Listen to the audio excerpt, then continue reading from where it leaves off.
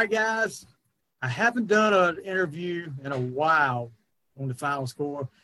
And to say I'm excited about this guy coming on the show tonight is an understatement. Back in the 80s, one of the main reasons I watched Channel 5, and anybody knows, if you ever heard Tom Suter say Jelly Roll, you knew Jay Jennings was coming on. But what you guys, if you know me, you know I do a little bit of videography, and this guy right here is the main reason that I did videography. I got into it. With me to now is the legendary WRAL figure, Mr. Jay Jennings. Welcome to the show, Mr. Jennings. Stevie, thank you. Your intro is way too kind. And I just want to know, when it comes to your videography career, are you giving me credit or are you blaming me? I want to make sure. Well, that depends on what people think of it. But I have had a few compliments. You're all right. You're all right. Oh, well, good. But you're very kind. Thank you very much. Yeah. First of all, thank you for coming on. Like I said, we've been trying to get this together for a little while, and COVID struck its head on me, and we couldn't get it going. But now we got it going. So, first of all, you grew up in Missouri. Were you a sports fan, and who did you pull for if you were a sports fan out in Missouri? Absolutely a sports fan growing up.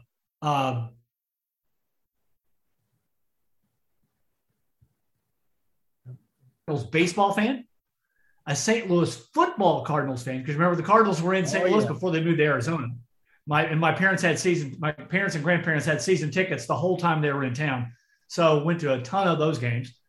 St. Louis Blues, hockey, and then University of Missouri was I ended up going to school there, went to a bunch of games. My parents and grandparents are alums of the University of Missouri, and now my son went to University of Missouri. So that was my background. So here's the deal.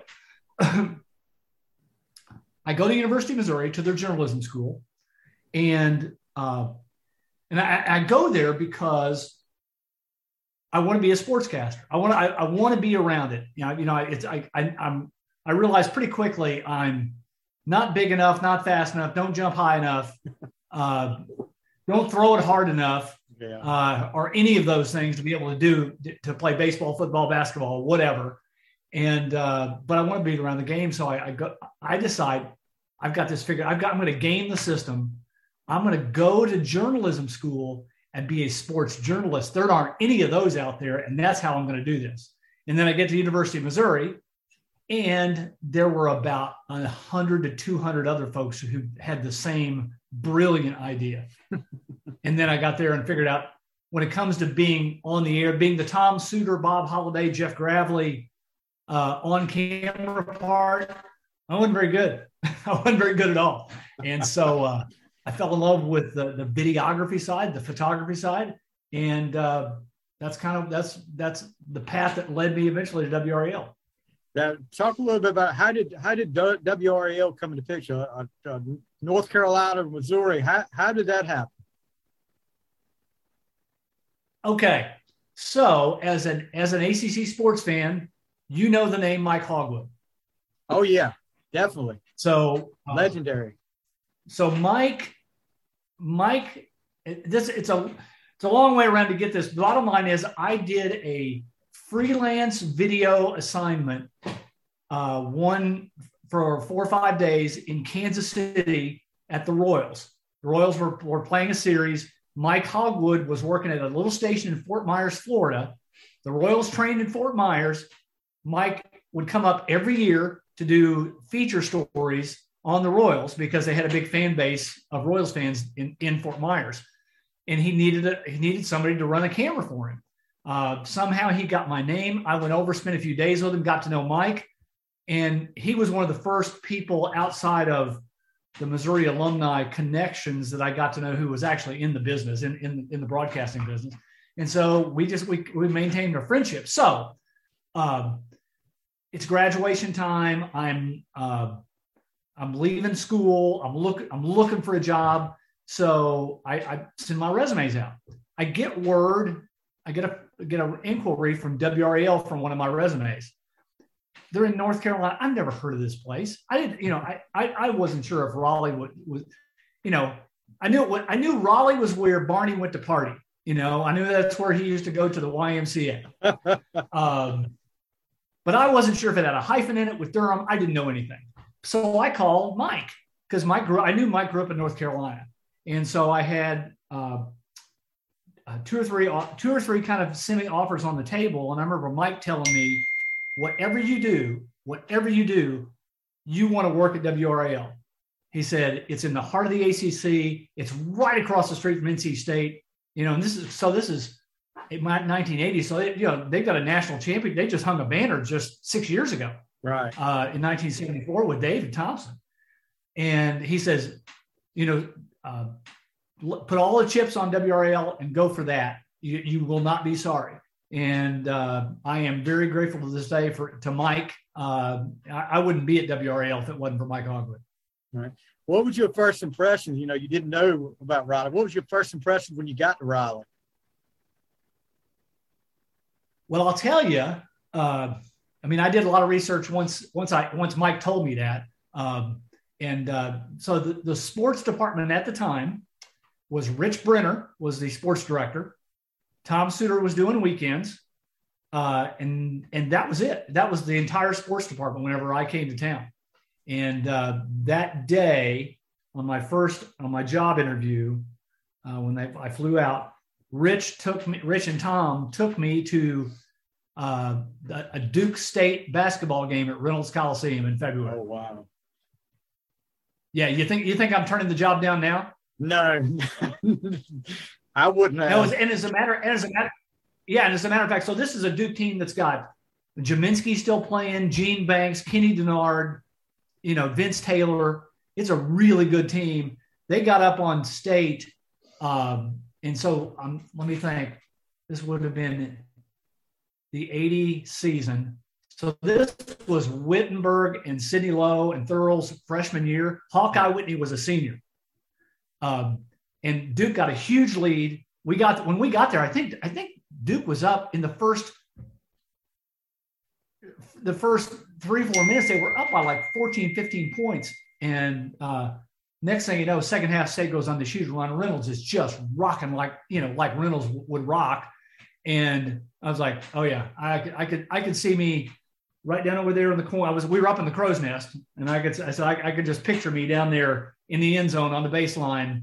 And little did I know what I would witness on that baseline and the other baselines over the coming years. Oh yeah, you definitely had a great job to have around that time, especially.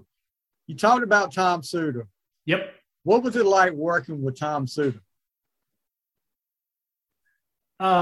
Well, Stevie, you'll love this story. I probably hadn't been at the station a week when Tom pulled me aside and said, you seem like, and so this is like March 1980, okay? A previous millennium. We're talking, 41 years ago. And Tom says, you seem like a nice young man. And I was 21 years old at the time. He said, I'm not going to be around here very much longer. As soon as I get my profit sharing, I'm going to retire. I'm going to get out of here. Well, we see how that worked out, don't we? Yeah, that didn't happen.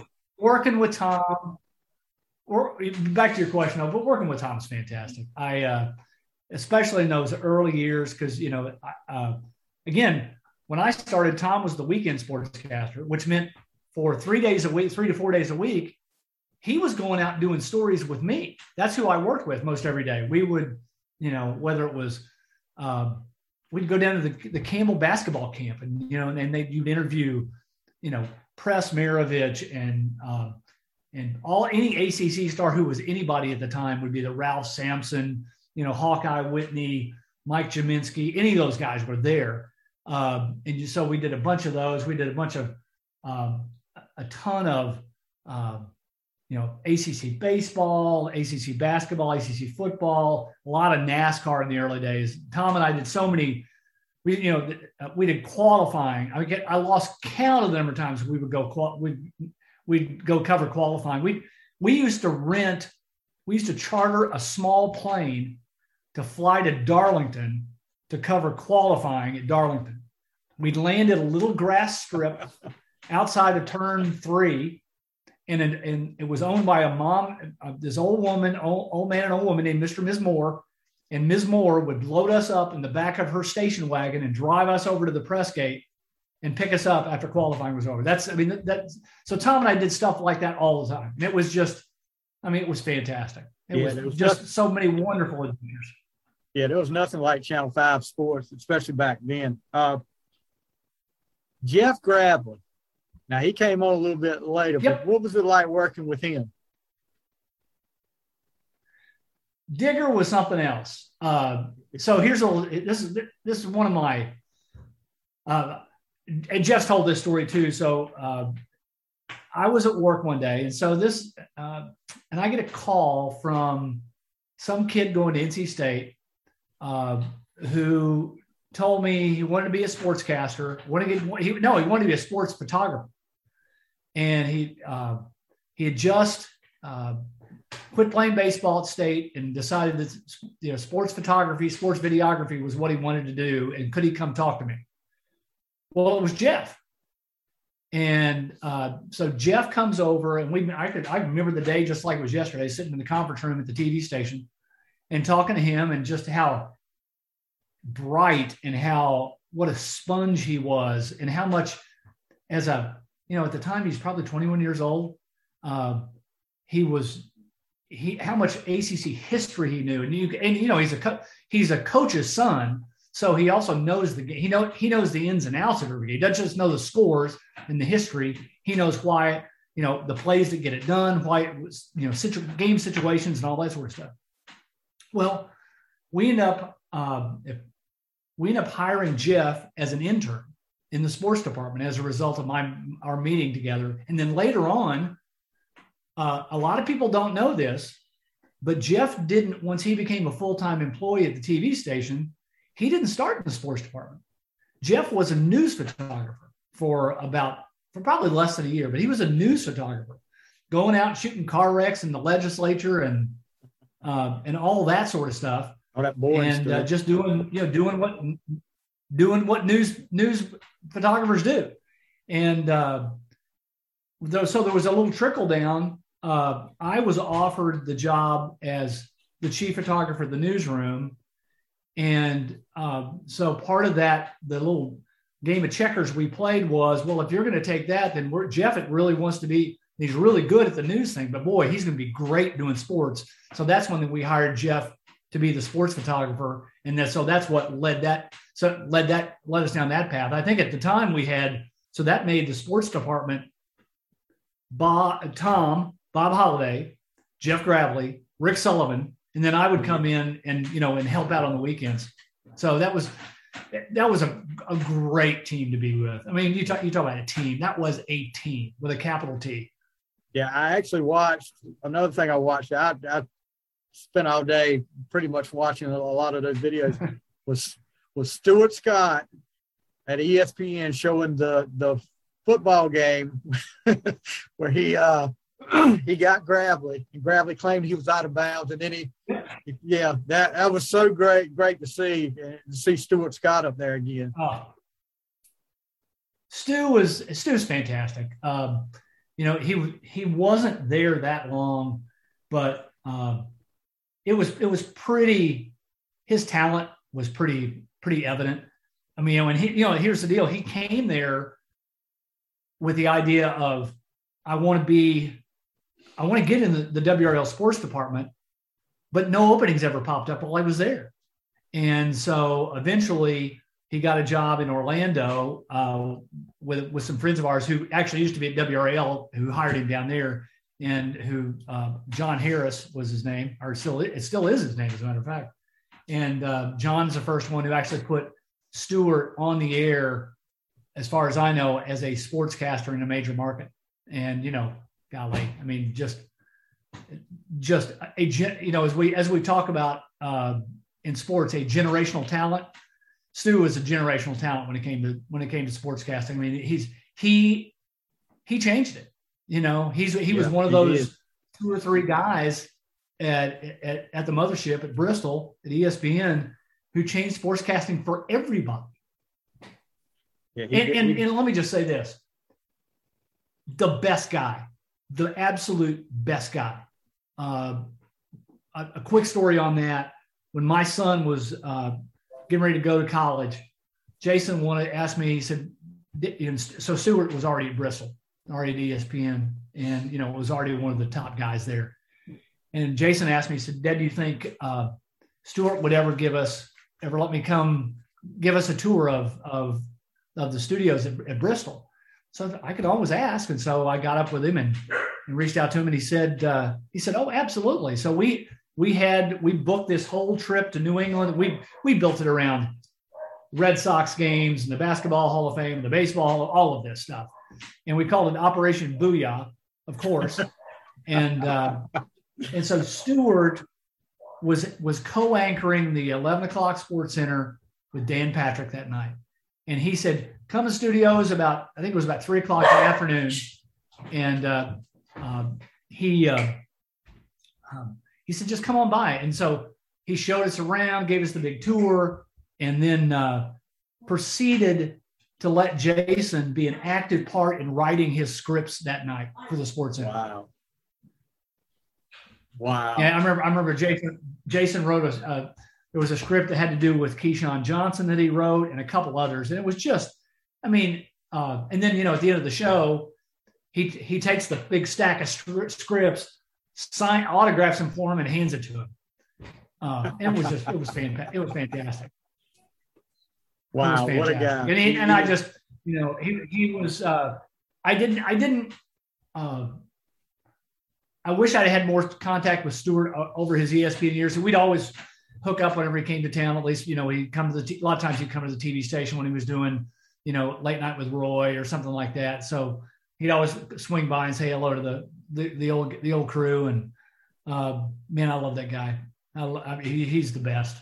He still is the best. Yes, sir. Now, one of the things you were a part of that got a big tradition started still to this day, Football Friday.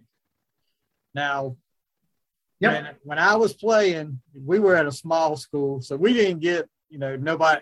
We actually did have Channel 5 come. Suter came down one year, 1986. We had the Extra Effort Award winner, J.D. Daniels, and if when I saw Sky 5, I wasn't a varsity player. I was a JV player then, but we had a game that day, so we were in our uniforms, and here he comes down there. And nice. They had us on the air. I actually have that on YouTube, and man, I was looking at Tom Suter like, oh my gosh, it's really him. But Football Friday, that was after we played. We made sure we stayed up Friday night and caught up. That just started out as part of the sportscast. Then it became so big that it actually became a bit its own show. What was it like going? How hectic was it for you guys to go around to cover all these games? It was pretty hectic, and but I think we loved it. I know we absolutely loved it. So here's kind of the inside scoop, and I think some of the folks have probably figured this out.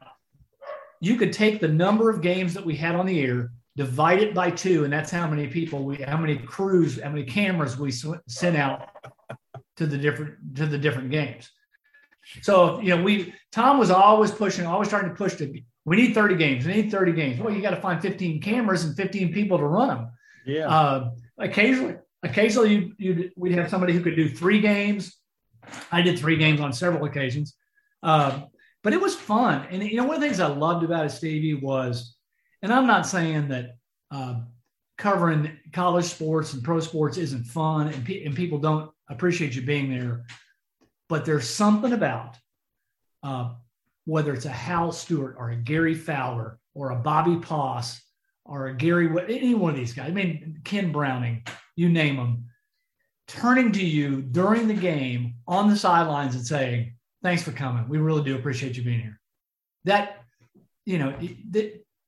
That's fantastic. And then there's a lot of other guys you run into, like the Bernie Caps. Bernie was the manager, the equipment manager and trainer at Rocky Mount High for years and years, who always greeted you with a cup of Sun Drop on the sidelines and a program to make sure you had the number. So it was just, it was fantastic. And then of course there's the adrenaline of covering a great game and hustling back to the game. Because back in those days, now we've got all the technology where, a guy can, somebody can cover a game, and they get to a Wi-Fi signal, they get to an internet signal, they can just do it on their laptop and send it back. And back in the day, man, I had a video cassette in my hand. I had to hustle my tail back, down 64 or back up 40 or something, and slam it in edit bay and try to get it done by, back sometimes 11:15, because it used to go on 11:15, then eventually 11:30. So there's that adrenaline. And then one of the things that was always cool, especially once it grew and the crews got bigger, to more and more people, is that you get back, and now it's like you want to hear, you heard on the radio or on the two-way radio that somebody had a great game. They had some 54-52 shootout. You want to get the story from them, but you got to edit your story. And, but there was a lot of that kind of excited to hear what everybody else saw. And one of the things is I found out just a few years ago, Ryan McGee of ESPN, we reconnected. Ryan and I have known each other for a while, but I found I never could remember how Ryan and I got to know each other. We got to know each other because he used to help on Football Friday. Wow. Yeah. I know. Yeah. While you're on the subject of doing the editing stuff, I was watching the behind the scenes with you. They had the behind the scenes video where you went to a state game. How, I've got to ask you, it's just amazing. How did you come up with clips in that short of time? Because, I mean, a lot of times when they used to have the Channel 5, used to have the Holly Farms or the Jefferson Pilot game of the week, it would be over like 10:30, 11 o'clock. And how did you go about getting the clips that quick? So there's a couple things that we did a little. The thing that you watched was a little bit. I don't want to say it wasn't fictionalized. That's not right. We was kind of telescoped. Normally, I would say 99 times out of 100, if I was going to do a photo essay, a video montage with music, I shoot the game one day and it's on the air. Shoot the game one day and I edit it on another. Sometimes like during football season, I'm shooting it on a Saturday and editing on a Monday. Or if it's an ACC weeknight game, let's say it's Wednesday night and it runs on Thursday at 6 o'clock. So I would spend the full day. So normally they were a long 8 to 10 hour edit of putting that stuff to music. And because what I would do is I wish I had a good enough memory to do this where I could go, oh, there's a shot. I've got that shot of Jimmy Valvano jumping up and down. I want to put it with a Thurl Bailey dunk over here and go with that shot of the guy in the end zone, jumping up and down with the sign. But I can remember some of that, but boy, you shoot so much stuff. So what I do is the first part of that edit process, you're not editing at all.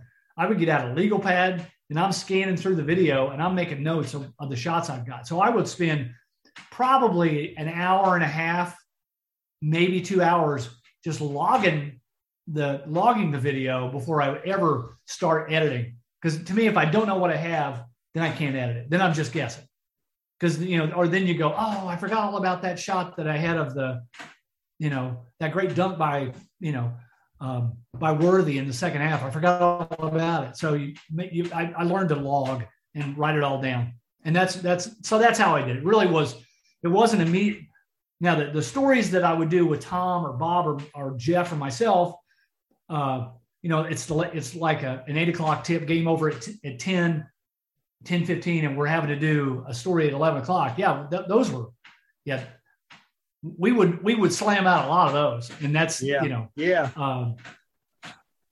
but usually when we did that, not always, we would have, it's two people. One's the photographer, editor, one's doing the writing. But we do a lot of those even today, where it's one person is Now we used to call them one-man bands. We now call them multimedia journalists. That's the name for one person who does it all.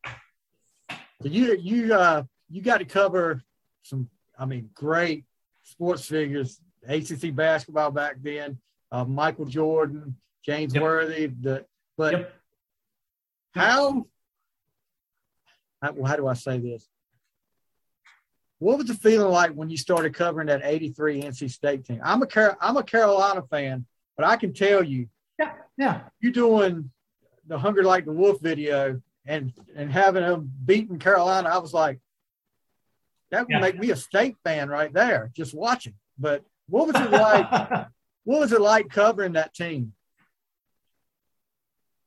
Well, so there's some Carolina background to that. One is the fact that, I got here in 80. And so we really didn't have, in 1980, in the NCAA tournament, we only had one team go very far, and that was Duke. And I didn't go on that trip. Tom Suter was covering Duke at the time. So he went to Lexington, and that's where they ended up losing to Purdue and Joe Barry Carroll, I think in the regional final. But I only covered a couple of NCAA tournament games in Greensboro, and State lost early. And Carolina, if I remember right, they lost, I think in Texas, maybe to Texas A&M early in the tournament. Anyway, so the background is the next year, 81, Carolina goes to the Final Four in Philadelphia. And so I covered that. That was my first Final Four, was my second year at WRL. And everything going on. And then, so the next year in 82, now Bob Holliday has started at Channel 5, and Bob and I go to the Final Four in New Orleans for, and everybody knows what happens there. Michael was 17 seconds draining the jumper over Georgetown. So I'm kind of liking this Final Four thing, man. It's kind of, I'm kind of down with it. So the next year, if I remember right, obviously State goes and Carolina goes. And so they tell Tom goes with Carolina in 83. And I go with, they tell me, go with State. You're going to go to Corvallis, Oregon. I'm like, where is Corvallis, Oregon? I go out there after covering all the games in the ACC tournament, which were, as you know, in 83, all ridiculous. That, all the State's wins there were just crazy. Yeah. Last minute wins. Having to come back and beat Wake, who they just beat by like 30 4 days before, and then defeat Carolina, who they'd not beat. Well, they just beaten toward the end of the regular season, but so Carolina was out for revenge, and then Big Ralph in the ACC tournament final. So all right. All that to say, I go to Corvallis with the orders. Get this, with the orders of pack for a long trip, because after State loses to UNLV, you're going to fly out to Syracuse to be with Tom and to cover Carolina, because Carolina's going to the Final Four. That was my orders. So I'm out there in Corvallis, and there's nobody there. As far as North Carolina media, there's maybe 5 of us. Guy from the News and Observer, guy from the Raleigh Times. I think Don Shea from Channel 11 was there eventually, but there was like nobody there. And we're staying at the same hotel in Corvallis at State, and so they just keep winning. They just keep winning, and understand. So this is 83. So I am 24 years old. So, and that's a senior laden team. So, I'm basically the same age as as the seniors on the team. And one of the things that happens after they win the first 2 games, they go to Ogden, Utah for the regionals. Again, I'm staying in the same hotel. I believe it was Thurl. I think Thurl was rooming with Witt. I think that's Derek Wittenberg, and they invited me to come up their room to watch a movie.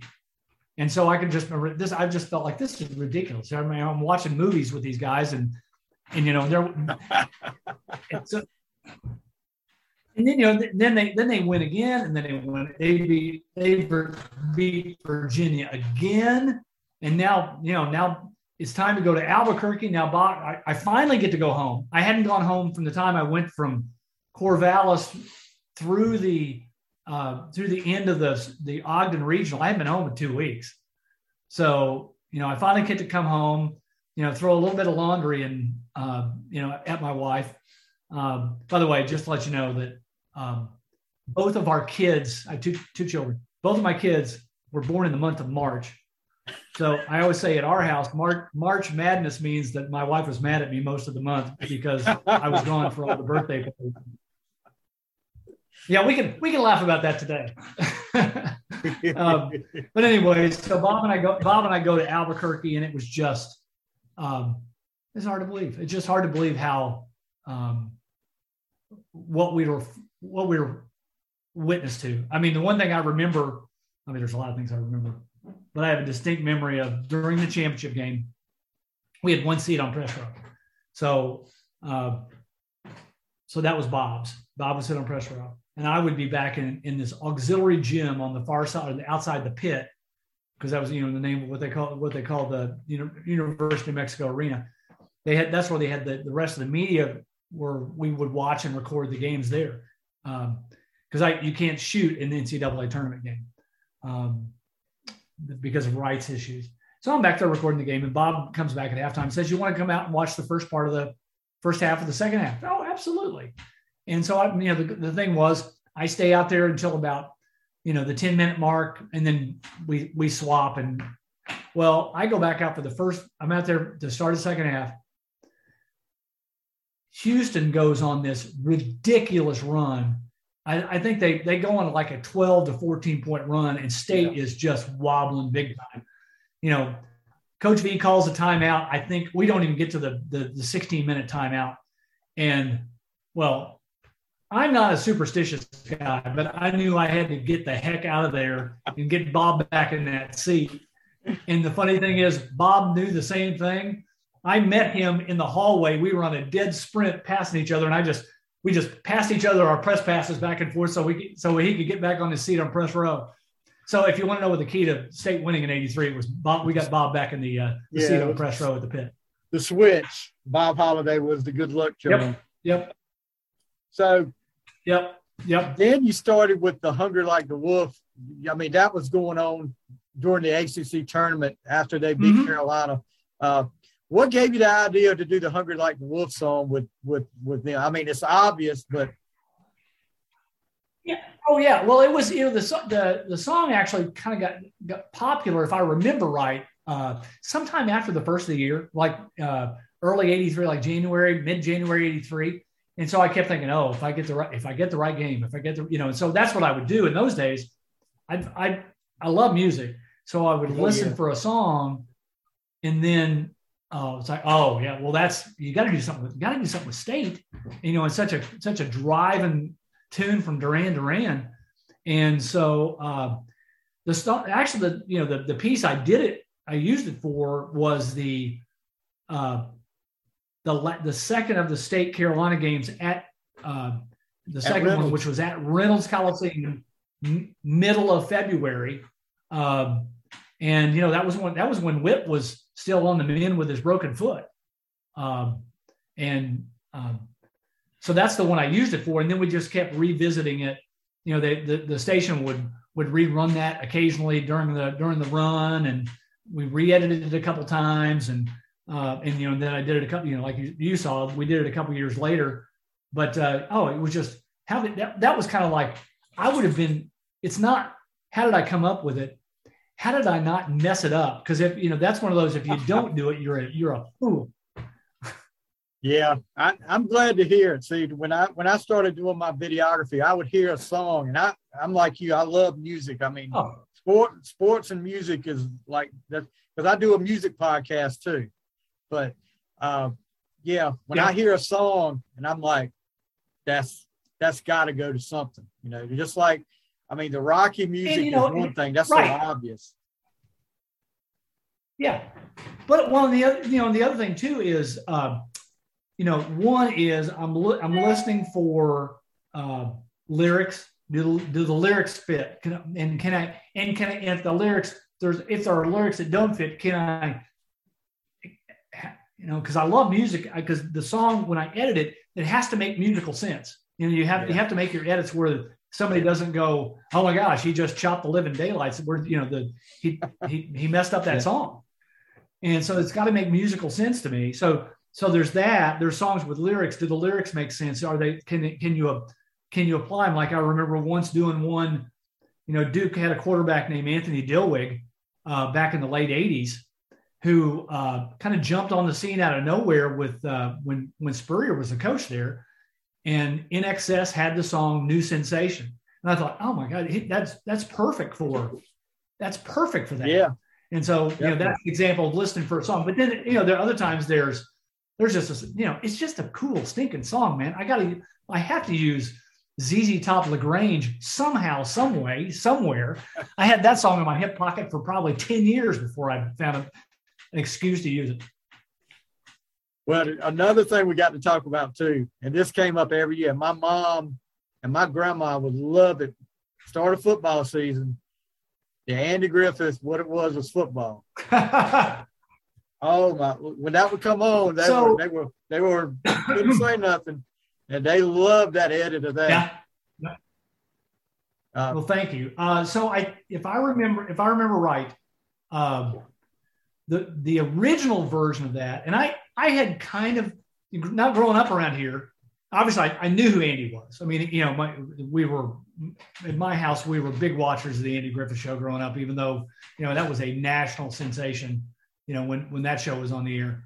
I don't think I realized until I got here just what an icon Andy is in our state. And then, so I think if I remember right, I was kind of sort of familiar with some of his comedy monologues that he did.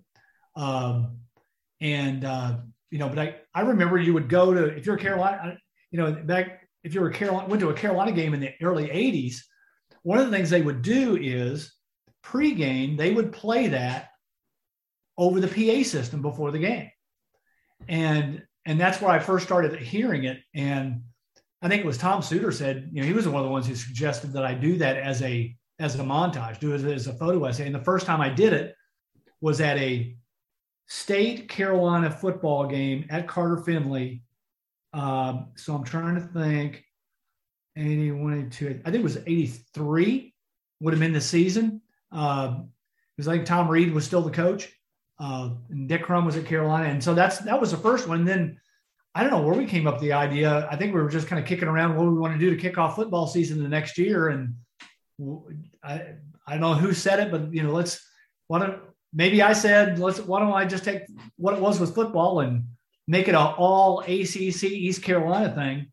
And then, so we started doing that every year. And so every year I put kind of fresh video in certain places, and it was always fun to do. It was just a hoot. Yeah. One thing that never changed though was the referee at the end stepping in something and falling down. Yeah. That never changed. That was always the same, because I always watched for that. No, never did. Yeah. That never was did. Great. No. And the thing about it was that referee falling down was from the very first one, from that state. You can tell the one from the state Carolina. That happened in that very first one. So that's why it never changed. I never found a better shot, because it looked like he stepped in something. So you started doing like documentaries too. One of them was Take Me Out to the Bulls game, the Durham Bulls. What was it like working with the Durham Bulls? So I mean, that documentary is great, by the way. Awesome documentary. But Thank you. How did that come about? Yeah, go ahead, Stevie. I'm sorry. No, how did that come about? All right. So, so this was what? Is it like 6 years ago now? Something like that. We were, Jim Goodman, who's, at the time was the president and CEO of our company, Jim loves technology. He's always about, we got to try something new. We got to find the new technology and be the first to be in it. Just like Sky 5 was the first, LiveStar 5 was the first satellite truck. We had the first tall tower in North Carolina. We were first to HD. We're the first HD station in the country. So in the same way, he came in and said, you know what? We want to be the first station to do 4K. And so he worked it out with our engineering folks and some of the folks with Sony and Fujinon, and to where we could, because you have to do 4K, you have to have a different camera, different lenses, and everything. And he said, let's find something that will showcase the high resolution and the high dynamic range, the high deep rich color of 4K. And we wanted something that would obviously look great, but also where we would have lots of access and a lot of control. And so, as most of you folks will know, the Durham Bulls are a division of Capital Broadcasting. And so we approached, our sister company, the Durham Bulls, about the possibility of doing this. And they were like, oh man, bring it on. What do you want to do? And I mean, they even opened up a big part of their office to us. We set up we made it basically our broadcast headquarters for the week. We had we were there for a 4-game series with Charlotte, and just had a great time. It was fantastic. And we decided what we want to do was just, for those who haven't seen it, it's what's it like to go to a Durham Bulls game, both as a fan and behind the scenes. Behind the scenes as the team, behind the scenes in doing concessions, behind the scenes doing the production as far as the video wall and all of that, and Woolly Bull, grounds crew, the whole deal. What's it like? And so that's what we did. And we made the decision that the documentary wouldn't have a narrator. So we basically used Patrick Keenis's voice as the play-by-play guy. He's kind of using the thread of the game, of his calls of the game, to get us through. And I'm a baseball junkie. I could, it was fun spending, 4 days at the ballpark. Sadly, we had a rain out in there, so we turned out to only be 3 games. But and we had one game where we went over and just kind of watched and went behind the scenes ourselves just to see ourselves what was going on before we shot it. But we just had a fantastic time. It was great. Yeah, I'd do that in a heartbeat. Not only though did you do sports stuff, but just talk a little bit about the other stuff you did. Go to Russia in 1992. What was that like? It was life-changing, man. It was like nothing I'd ever dreamed of doing. So, crank up the flux capacitor. Let's go back to really the fall of 91. We're talking the fall of the Soviet Union. I mean, the Soviet Union is collapsing during the end of like the late fall, early winter of 91. And I get this call from my boss, the news director, who says, we want you to, you're going to Russia.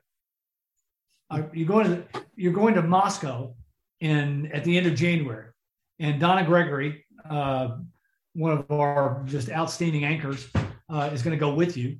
And it's like, what are we going to do? And they said, you're going to live with a family for a week. You're not going to stay in a hotel. You're going to live with a family for a week. So in essence, and this trip was all scheduled prior to the fall of the Soviet Union. So we're trying to make preps to go.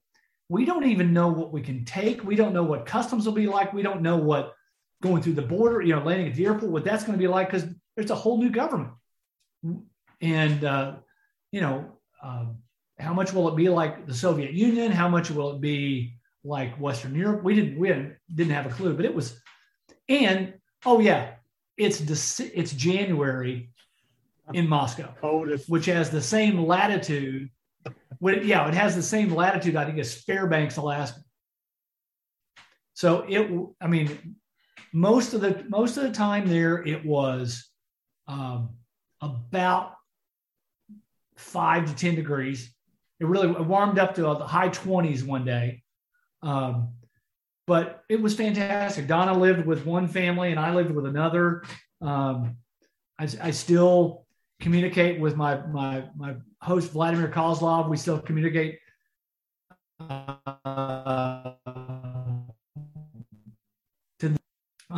I'm friends with 2 of his daughters on Facebook. How the world has changed. But I remember, Stevie, thinking the first night we got there, it was a long day of travel to get there, and it was hard communicating with the first couple of days because the language barrier was really, really thick. I will say this: his English was way better than my Russian. And so, but in a very broken way, Vladimir asked that first night, says, "Do you want to go to Red Square?" "Oh, yes, I do." And so we took subway, buses, and all that sort of stuff to get from his apartment building down to the center of Moscow to Red Square. And I just remember standing there, seeing that classic view of Red Square with the Kremlin on the other side, Vladimir Lenin's tomb here, St. Basil's Cathedral with the onion domes, the colorful onion domes off to your left. It's cold, a little bit of spit and snow. And I'm thinking, what is this country kid, small town boy from small town in Southeast Missouri? What are you doing in Russia just weeks after the Soviet Union has fallen? You can't make this stuff up. And, and I look back at the places I've been and the people that I've met. It's what a blessing the whole thing's been, man. You have definitely had a fantastic career with some of the things you've done. I know one of your big thrills had to be, though, covering the state playoffs, the first round of state playoffs with your son, though. What was that like to be able to do that covering it with Jason? Well, it was great. We actually kicked around the idea a couple different years and just were never able to pull it off. And we just decided that year was when it was going to happen. Now the thing about it is, it's not like I hadn't covered high school football with Jason before. Right. But, a lot of times, because he started when he was doing it when he was like 6 or 7 years old. But this time he was, we talked about it and said, here's what we're going to do. We're going to do it together and we're going to tag team the highlights. You're going to, I'll do a line, you do a line, I'll do a line, you do a line. And it was as a dad, man, it doesn't get any better than that. It doesn't get any better than that. And I could not be prouder of him. I mean, he's way better than I am all the way around when it comes to television. And he's a great young man and a great dad and a great husband. I couldn't be prouder. Yeah, I can tell he takes after his daddy. What were some of the things? No, that's the good part. That's the good part. He doesn't take after me in a lot of ways. Well, we'll talk a little bit. I mean, some of the other documentaries you did, the 75 Hours about Hurricane Florence, the Twist of Fate about the 1988 tornadoes. But what were some of the and all of the sports and this? What were your favorite things that you've worked on? Oh man, you're gonna make me pick my favorite children, aren't you? I know it's hard. I mean, if it's you don't have to pick this. It's hard. I've been honored to do be part of some great projects. And really, Stevie, the way I've come to see my role is, especially when it comes to documentaries, but it really goes back to my days in sports, is really storyteller is what I am. And even back to the photo essay days, those were how can I tell this story the story of the game and do an honest rendition of the game using music and pictures and sound. And now in the world of documentaries, how can, we're doing these stories where people are, and a lot of times handing us these very precious things, these stories of their lives, and then taking them, telling them honestly, doing them the honor that they deserve, which is not overblowing them, but not underselling them as well, telling them as truthfully and straightforward, and stewarding these stories from the people who tell them to us, give them to us, to the viewer. There was one we did a couple years ago. There's several we've done that I'm really, really proud of. We did one called Searching for a Fix several years ago. It was about the opioid epidemic in our country. And that was an example of, some people, families, people struggling with addiction, shared some really tender, delicate stories with us. And, and I think I hope we made some sort of a difference. I hope we raised some awareness that people understood the scope and depth of the problem. That would be one. We've told a couple of stories about people who were wrongly convicted, only to get out, only to have their sentences not just overturned but declared innocent. We did one on Greg Taylor called 6,149 Days. That was very challenging to work on. I'm really proud of that. And we did another one called now I can't remember the name of it, but it was about Joseph Sledge and his An Obvious Suspect was the name of that one. And he was wrongly convicted. He's actually spent like 37 years in prison for murders he didn't commit. And to me, those stories they're heartbreaking, but you finally some justice is done. So there's lots of I actually had to do a count the other day for somebody. I was kind of blown over. I've done over 100 documentaries since I've been at WRF. Wow. And all of them are great. I mean, I could sit here and watch them all day. Like I told you, I messaged you today and I was like, I'm watching your stuff right now, and what I could find up there, I was like, this just took me way back. My brother came to my house and I said, guess who I'm interviewing tonight? And he was like, who? And I said, Jay Jennings. He was like, DJ Jennings. And I was like, yeah, DJ Jennings. So, I mean, I've often wondered what you were up to. And look, I'm not going to keep you any longer. I know you're a big baseball fan. You're probably going to watch some baseball tonight. But look, thank you so much for. There's a chance of that.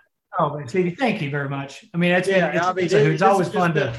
It's always fun to go down memory lane, and let me tell you just real quick. Like I think one thing I'd like to get across is I don't know how many times I've even told the story. Where did the whole video montage thing come from? I had a friend of mine when I was at the University of Missouri. I met a guy named Chris Lee, and Chris was the chief photographer at KOCO in Oklahoma City, and he was coming up to University of Missouri to cover an OU football game.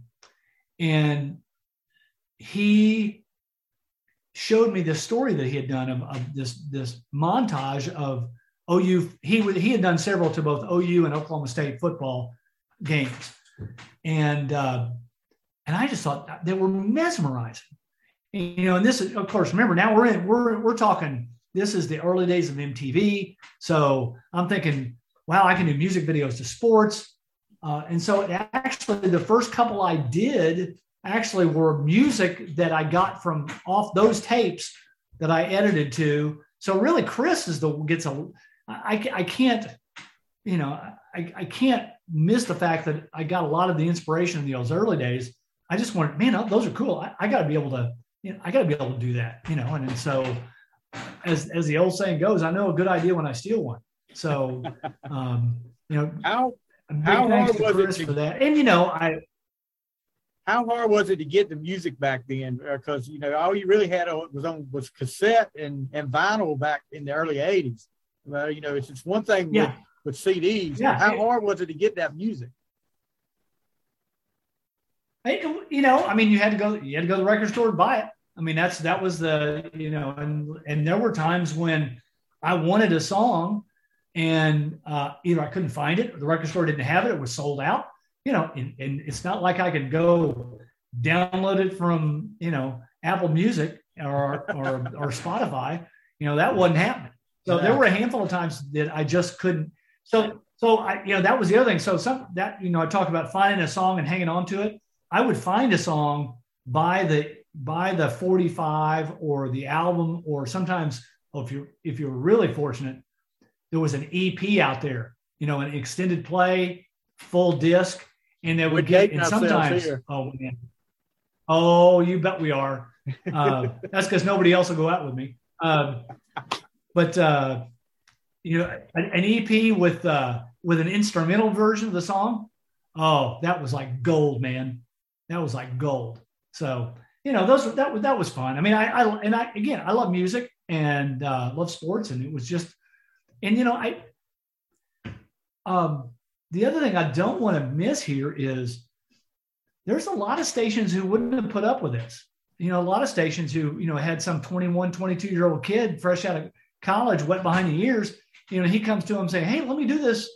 Let me take the highlights from the State Carolina game, and I'm going to whip you up something fantastic, I promise. And, most sports directors, news directors are going to look at you like, you just sit down and shut up and, go edit, go over here and do this interview, And so I was really fortunate they gave me the opportunity to do them and do them over and over and over again. Because honestly, there's a lot of time involved in doing one of those. It's not only shooting the game, but it's, you're losing a full day for a minute, 15 minute, and a half minute, 45 story. So I'm grateful to the news directors and sports guys who let me take all that time and do those. And, you hit on something earlier too, Stevie, that covering, I was, talking about blessed in timing, to arrive in the early 80s and roll through all that I saw through about 2000 covering sports here. Holy moly, man.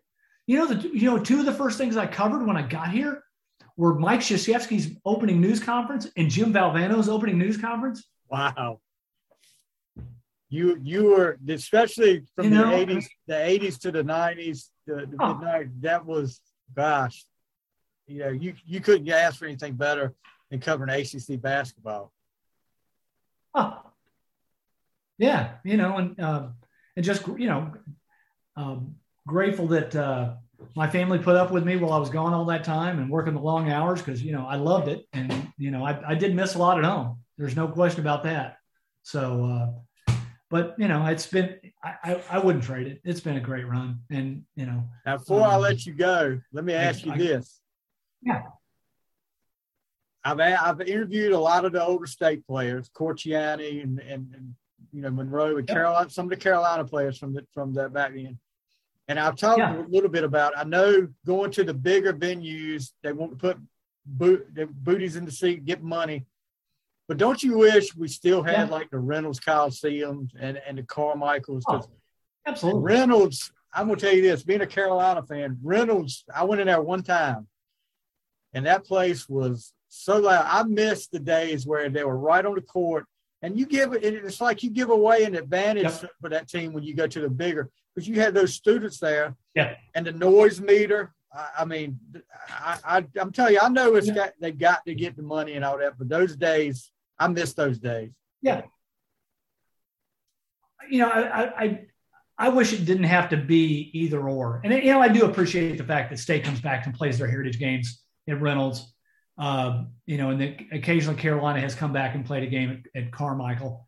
But I miss those. I will say, I always said that for one game, for a big game of those three, Carmichael, Reynolds, and Cameron. Carmichael, Reynolds, and Cameron. Of course, Cameron. For one game, for the big game, I think Reynolds was the best. I think Reynolds was. I will go along with that. I would say that. Now, I will say this. Cameron, game to game to game to game, is just, it's a ridiculous atmosphere. And the old days of Carmichael Auditorium, and I actually just had this conversation with Cullen Browder the other day, because Cullen's a big Carolina fan. Carmichael, all three of them had a unique sound. Each one sounded different when you were down on the baseline. And there was something about Carmichael that just sounded like a jet engine was revving. It would just sounded like, that was just, you could just feel the RPMs rolling up, and maybe, who knows, maybe that was Jordan coming down the lane for all I know. But Carmichael had its own, and they listed it at 10,000. It was they probably were able to wedge about,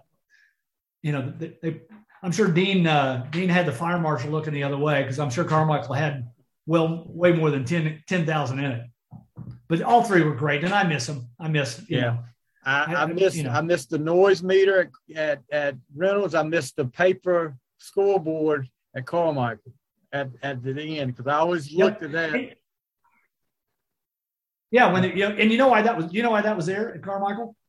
The video that was for Dean's game film. Yeah, that was for Dean's game film. So yep. Who did I interview? I think it was Matt Doherty. I interviewed Matt Doherty, and I think he was telling me that was the purpose of that, was for the game film. But yep, man, I could sit here. So whenever they came to that end of the court, he knew what time it was. Sir, I could sit here and talk to you all night about this stuff, but I know it's 10 after 8 now, so I'm gonna let you go. But thank you so much. Yeah, it feels like we haven't been talking about 20 minutes. But thank you so much for doing this. I really appreciate it. It's an honor to be able to talk to you and to share these memories. Well, I'm honored that you asked, man. Honored that you asked. And I appreciate all the folks over the years who've just had so many kind things to say. And, I didn't grow up in North Carolina, but I got here as soon as I could. Yeah. And you definitely one of us now. That's for sure. All right, guys, that's going to do it for tonight. Like I said, Mr. Jay Jennings, the legendary Jay Jennings. Hey, thank you so much. I can't tell you enough how much that meant to me.